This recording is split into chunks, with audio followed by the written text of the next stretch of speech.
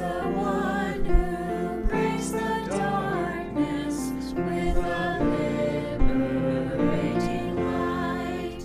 Praise the one who frees the prisoners, turning blindness into sight. Welcome to the Daily Bite. I'm your host, Pastor Steve Andrews. We read from Nehemiah chapter 9.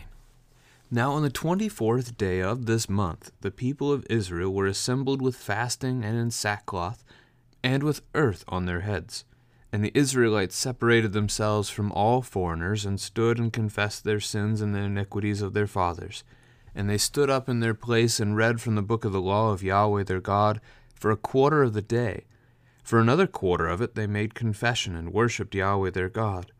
On the stairs of the Levites stood Jeshua, Bani, Kadmiel, Shebaniah, Buni, Sherebiah, Bani, and Kenani. And they cried out with a loud voice to Yahweh their God. Then the Levites, Jeshua, Kadmiel, Bani, Hashabaniah, Sherebiah, Hodiah, Shebaniah, and Pethahiah said, Stand up and bless Yahweh your God from everlasting to everlasting. Blessed be your glorious name, which is exalted above all blessing and praise. You are Yahweh, you alone. You have made heaven, the heaven of heavens, with all their host, the earth and all that is on it, the seas and all that is in them, and you preserve all of them. And the host of heaven worships you. You are Yahweh, the God who chose Abram and brought him out of Ur of the Chaldeans and gave him the name Abraham. You found his heart faithful before you, and made with him the covenant to give to his offspring the land of the Canaanite, the Hittite, the Amorite, the Perizzite, the Jebusite, and the Girgashite. And you have kept your promise, for you are righteous. And you saw the affliction of our fathers in Egypt, and heard their cry at the Red Sea, and performed signs and wonders against Pharaoh, and all his servants, and all the people of his land, for you knew that they acted arrogantly against our fathers, and you made a name for yourself as it is to this day. And you divided the sea before them, so that they went through the midst of the sea on dry land, and you cast their pursuers into the depths as a stone into mighty waters. By a pillar of cloud you led them in the day, and by a pillar of fire in the night, to light for them the way in which they should go. You came down on Mount Sinai, and spoke with them from heaven, and gave them right rules and true laws, good statutes and commandments. And you made known to them your holy Sabbath, and commanded them commandments and statutes and a law by Moses your servant. You gave them bread from heaven for their hunger, and brought water for them out of the rock for their thirst. And you told them to go in to possess the land that you had sworn to give them.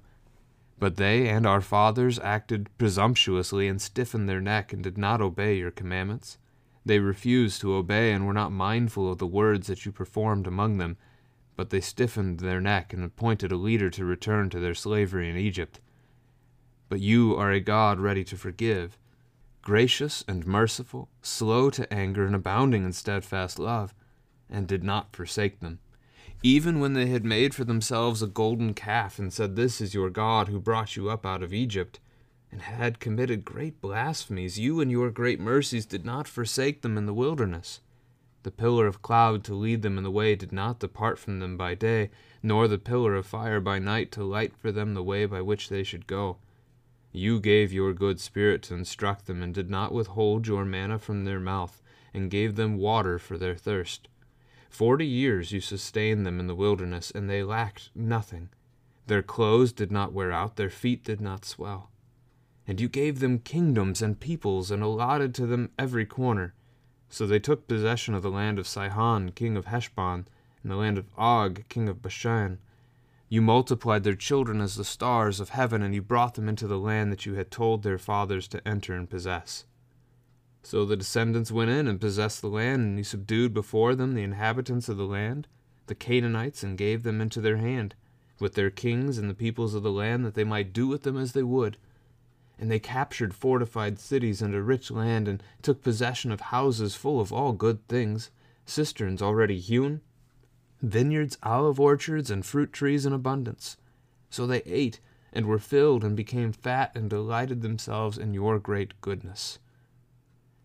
Nevertheless they were disobedient, and rebelled against you, and cast your law behind their back, and killed your prophets who had warned them in order to turn them back to you.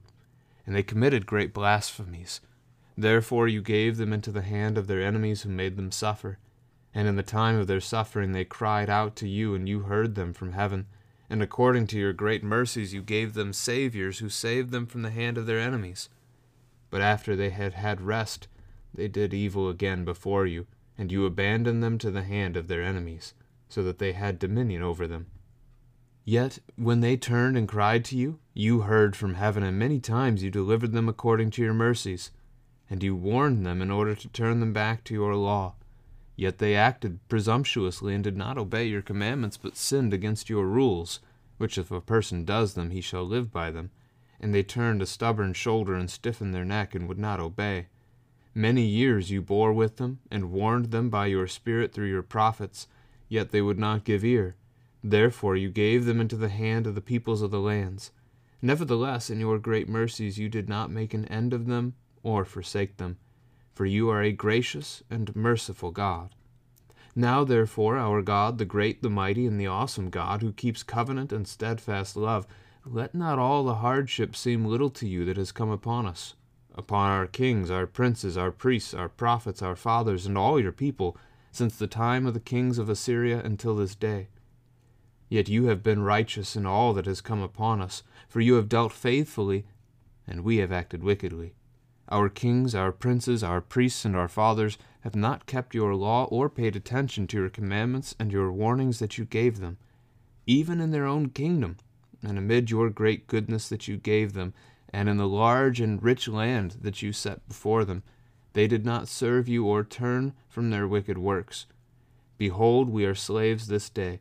In the land that you gave to our fathers to enjoy its fruit and its good gifts, behold, we are slaves. And its rich yield goes to the kings whom you have set over us because of our sins. They rule over our bodies and over our livestock as they please, and we are in great distress. Because of all this we make a firm covenant in writing. On the sealed document are the names of our princes, our Levites, and our priests. This is the word of the Lord.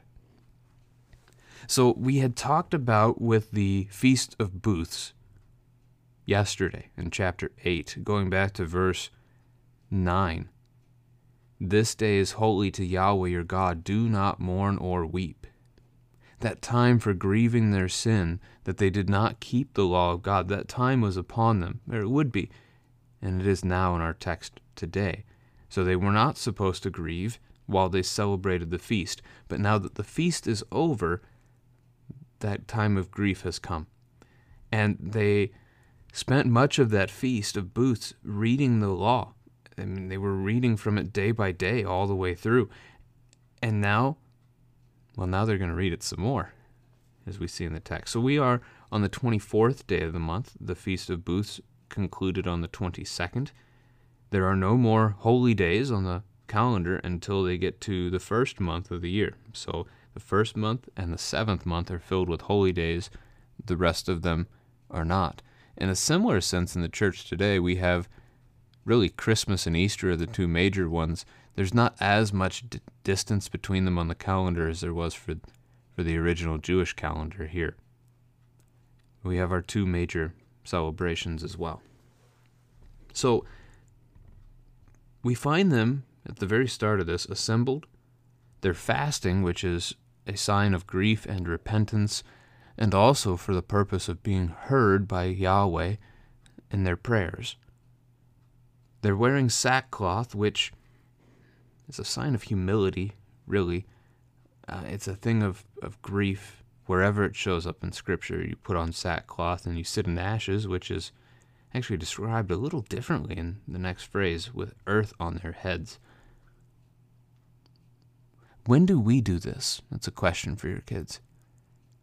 I mean, you could talk about grief in general. When do we grieve? And that's a sad thing about American society today, is that we really don't grieve very much, or we're expected not to grieve. Grieving is part of what happens to us as sinners. We are broken. Our lives are broken. Our friends are broken. And the people we care about die. And if we ignore grief, we do so to our own ill. So where I was going with the question for your kids, though, when do we do this? When do we put ashes, dust, earth on our heads? See if they can come up with the tradition of Ash Wednesday, celebrated by the church as the beginning of the season of Lent, which is a season of repentance and grief and sorrow over our sins, just as this chapter is for the people of Israel. They celebrated the feast, now they weep and confess. We might almost expect it to happen in the opposite direction, right? You weep and confess, the Lord forgives you, and so you celebrate. There's truth to that in paradise. We will have spent our weeping and confessing, and we will get to rejoice and celebrate with God forevermore. But there's a back and forth now, as we do both. Their feasting actually, in a way, mirrors what they say in verse 25, recognizing how their fathers ate but rejected God anyway. So here they have celebrated, but they're sinners, and they realize they have failed to keep the law. So there's some good here in their faithfulness as they're seeing this. They're seeing their need to repent, and they're repenting. This is good. So in verse 2, they say they're confessing for their sins and the sins of their fathers. Now, noteworthily here, confessing for the sins of your fathers does no good. And we're not even talking about before other men, as some people make a big deal of today. I'm just not touching that one here. This is about confessing your sin before God. Read Ezekiel chapter 18, verse 20, and that's all you need to see that they didn't need to do this, and you don't need to do this. In fact, really, you shouldn't do it, because your father's sins are not your own, and the soul who sins is the soul who dies. Now, we all die because we all sin, but you're not held responsible for what sins your father committed, nor are you held responsible for the sins your children will commit. You are responsible for your sins, and yours alone, in that regard. So they read from the book of the law for a quarter of the day. Now, honestly, I don't know if that means 3 hours or 6 hours. 3 hours would be looking at the day as the time that the sun is up. So there was evening, there was morning, the 5th day. In which case you're talking roughly 12 hours, half the day. So cut 12 into fourths and you've got 3 hours. But if you're talking about the full 24-hour window, as in a day, one single day, then you're looking at 6 hours here, which they already had the book of the law read to them for a set of 6 hours this month, right? Back on the first day of the month. And now they're doing it again. Then they spend another quarter of the day in confession and worship. And we get a sizable portion of their confession here. If this is the 6th hour thing, then the entirety of the time that they're awake, really, from the time they get up in the morning until the time they're going to bed at night, pretty much most of that entire time is spent in this verse, reading God's word, confessing and worshiping. An entire day. Certainly possible. Then we get a phrase of praise as they begin to address God in verse 5. Praising him for being everlasting. This is good. Praising his name. Lifting him up. Exalting him above all things.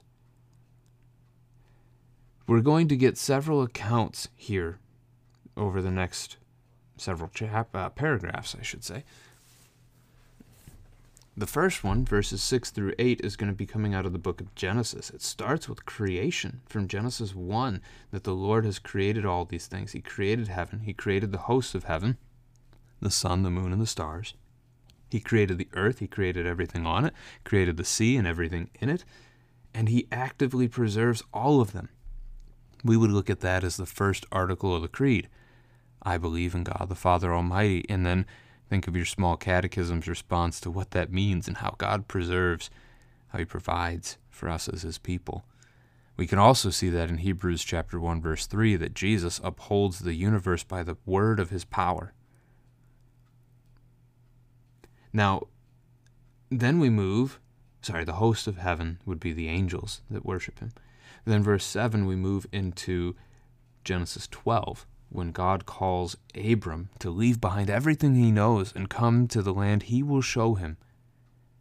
And then later in that book, a few chapters down the way, he changes Abram's name to Abraham. Exalted father becomes father of many nations. The name change is a vivid reminder to Abram, that he will have a son, and that God will keep his promise and turn that son into a great nation with many offspring, too many to be counted. And every time Abraham, hears his name spoken now and forward, it will be a reminder to him of the promise. He does it not just with Abram, but also with his wife Sarai, who becomes Sarah. Doesn't seem to be a meaning change for her, but the same purpose of a reminder each and every day of God's promise, of God's grace, of his gifts. And that's a wondrous thing. He gives them, he credits that faithfulness of Abraham, and he gives them the covenant. So we're talking Genesis 12 through probably roughly chapter 22 for this section. God has kept his promise, which he always does, and he is righteous, which is true, most certainly. Now, whether it's this paragraph or one of the ones coming up, talk to your kids about these Old Testament accounts. See if they know them. If they know them, let them retell them. So the things that I was able to say about why did God change Abraham's name, they might not know that. If they don't know that, share that with them. Teach them about that thing. But if they know the account, let them share it with you. It's a great chance to explore some of the major events in the Old Testament. The next paragraph is going to focus on the Exodus. So God sees the affliction of the fathers in Egypt. That's Exodus 1 and 2. There's the crying of the people out at the Red Sea as they're pinned down by Pharaoh. That's Exodus 14. And God performs signs and wonders against Pharaoh to rescue them. That's really chapters 7 through 12.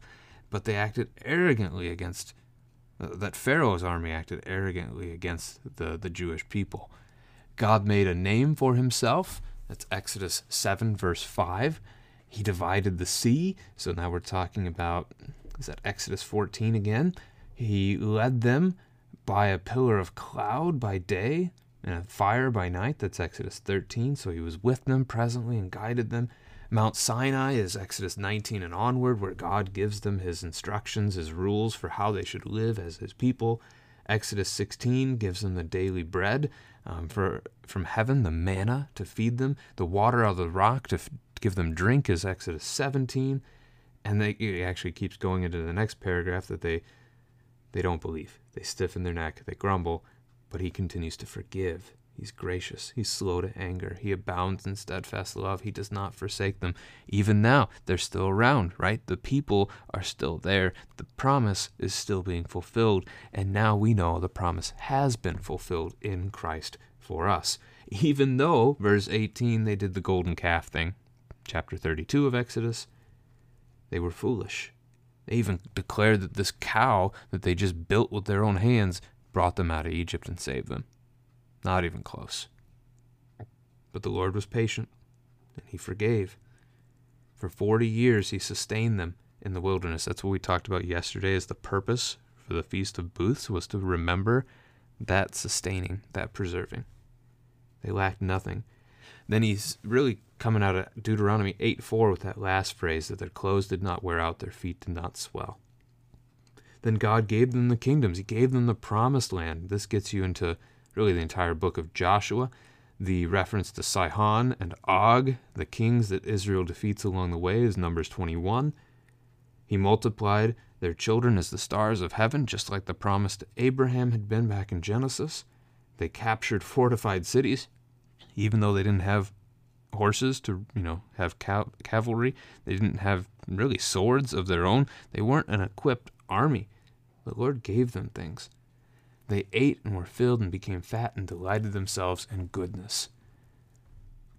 This is an opportunity to talk about what you're thankful for and to ask your children what they're thankful for, because by giving thanks to the Lord each and every day, we build in ourselves that idea of contentment. And think of it as a muscle. When you use it, you're building it.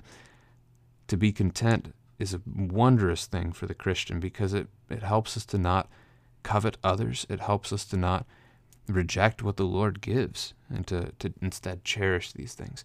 They were full and they rejected God.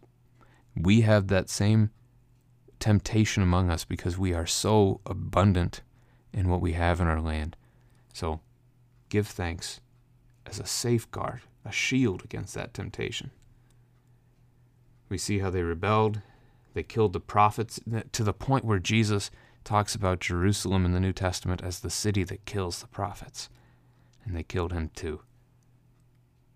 They would not listen to the words of the prophets, and so God gave them into their hands of the enemies. This is a reference to the book of Judges, which is a cycle. They sin, they rebel against God, so he gives them over to oppression. They repent, he hears their crying out, he sends a judge, a deliverer, who saves them, gives them a time of peace, and in that time of peace they sin and rebel against him again. The whole thing starts over. You can take your kids to the book of Judges and just kind of walk your way through it and try to count how many judges were there in those roughly 300 years for the people of Israel that book covers. Let's see. We are over time here, so skipping ahead. It's a merciful God, a gracious God. So much here in their confession that rejoices in God and praises God for who he is and what he does for them. This is good and something for us to learn by example and to imitate as we confess our sins, to praise the Lord. And so they turn finally to themselves here. Let not our hardship seem little to you. You know what they are going through, O Lord. You know what our kings have done. They haven't kept your law. We are slaves this day. The land you gave our fathers, we are slaves here. Help us. The riches of the land are given over to the kings that rule over us. It's actually a nice little way to phrase it in verse 37, that government, even today, even though we think of it as good, government is a reminder from the Lord that we rebelled against him. And that will always be the case until Christ comes again and sets up that government that is a great government of peace. Thinking Isaiah 9, that the end of his governance there will be no end. Let us praise the Word incarnate, Christ who suffered in our place. Jesus died and rose victorious, that we may know God by grace. Let us sing for joy and gladness, seeing what our God has done. Let us praise the true Redeemer, praise the one